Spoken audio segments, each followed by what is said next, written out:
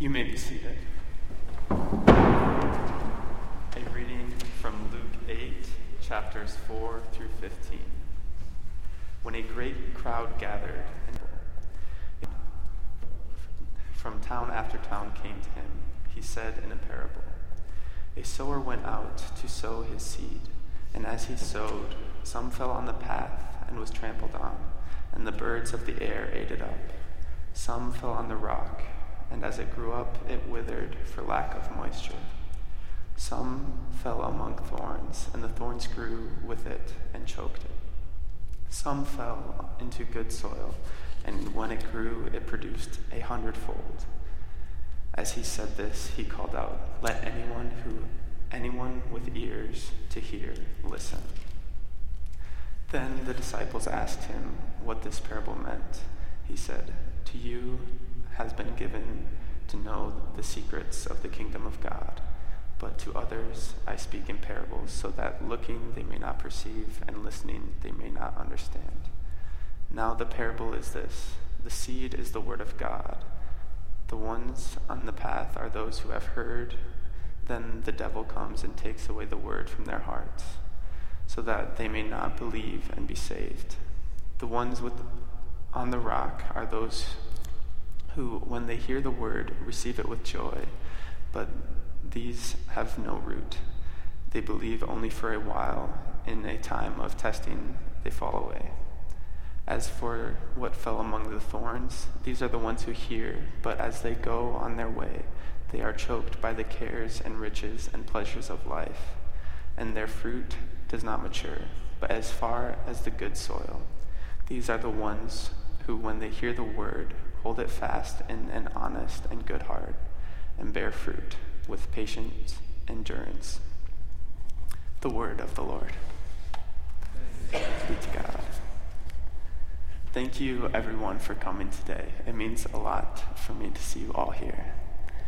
Today, I will be sharing a spiritual reflection on nature that I wrote for last year's Academy of Faith, Science, and Ethics, which will lead to my main point of the need for maintenance.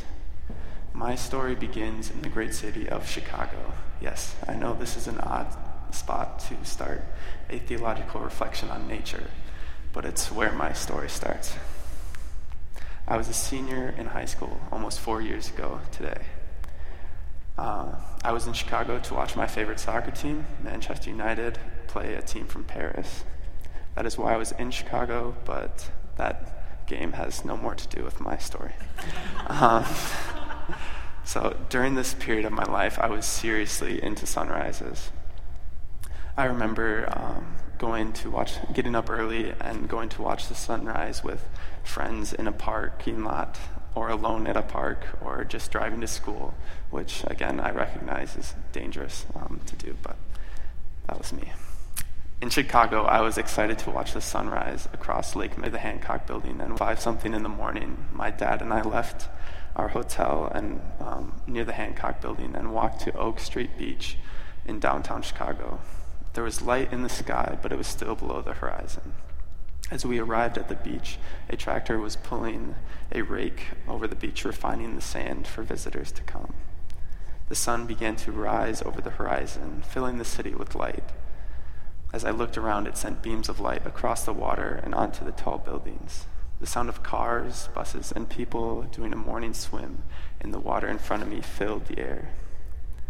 As the sun continued to rise, I sat in silent peace, enjoying every sensation the moment had to offer. It was great, but I couldn't shake the feeling of being under, but I didn't know why. The sunrise in all its glory did not live up to my expectations, but I didn't know why. This brings me to another sunrise story. This sunrise was at the end of my senior year of high school. I was at the Kasota Prairie, which is just a couple miles from Gustavus, as the crow flies. I recommend it. And it's similar to the prairie we have in the Arb. I went there often in high school and still go there occasionally. It was another great morning for a sunrise. Crisp, damp air welcomed me, and my coffee and my blanket. However, I was a little late, as I usually was at that point in my life. Well, as I usually am. So it was already light out, but I couldn't see the sun because of the clouds. There was still fresh dew on the tall prairie grasses, flowers, and the spider webs that stretched between the plants. I waded off the mown path into the tall grass, making my way to the spot where I usually sat to watch the sunrise there. It was on a hill among shorter prairie grasses next to a tree where I could face east and watch the sunrise with a small pond in the foreground. By the time I reached my spot, my feet were wet and cold from walking through the dew-covered prairie grasses.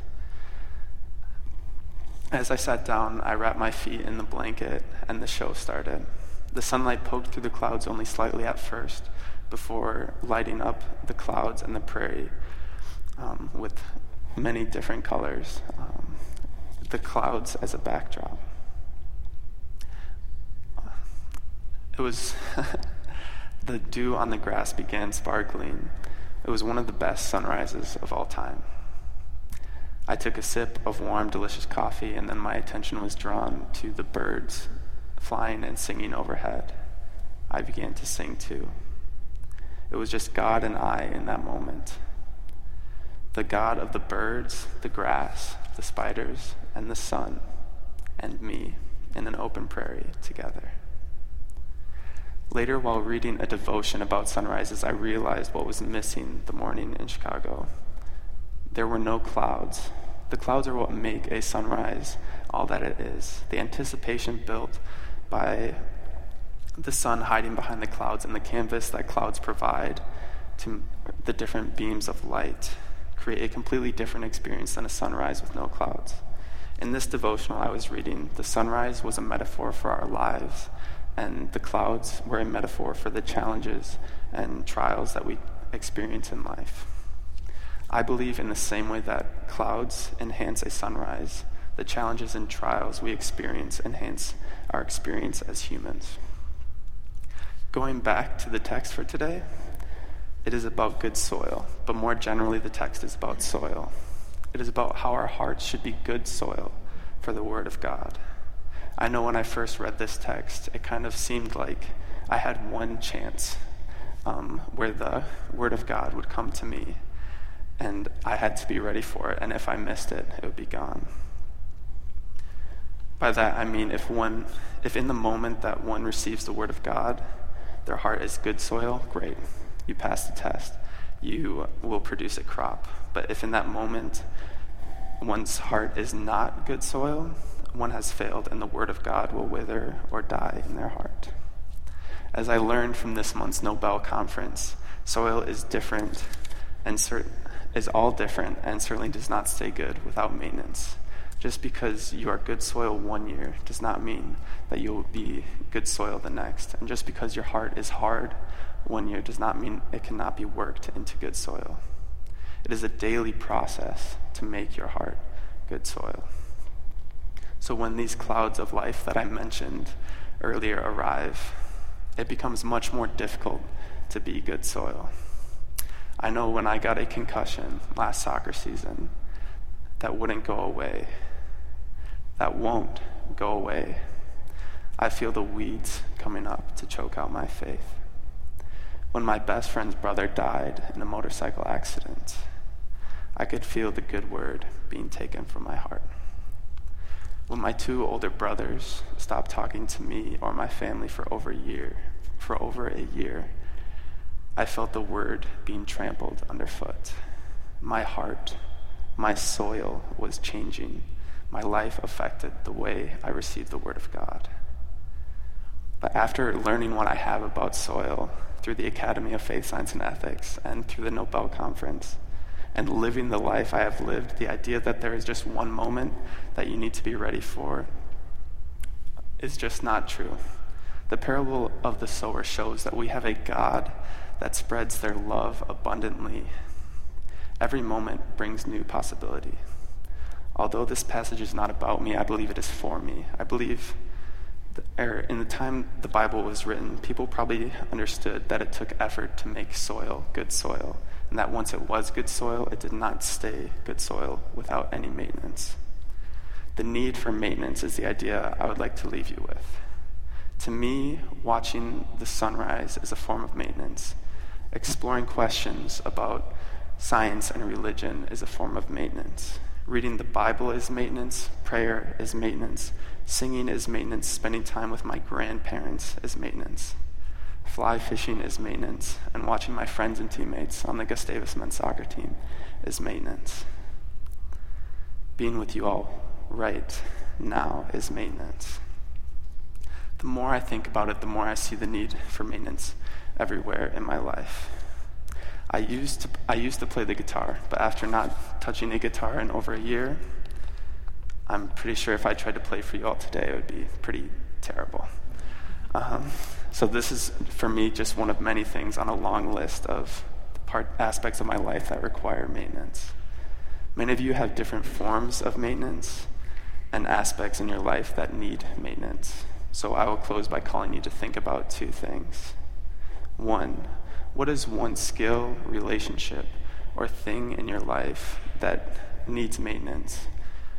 And what work is required to make that better? The second thing I call you to consider is what maintenance is required to make your heart good soil for the Word of God. Because from Luke we know that those who hear the Word retain it, and by persevering will produce a crop. Amen.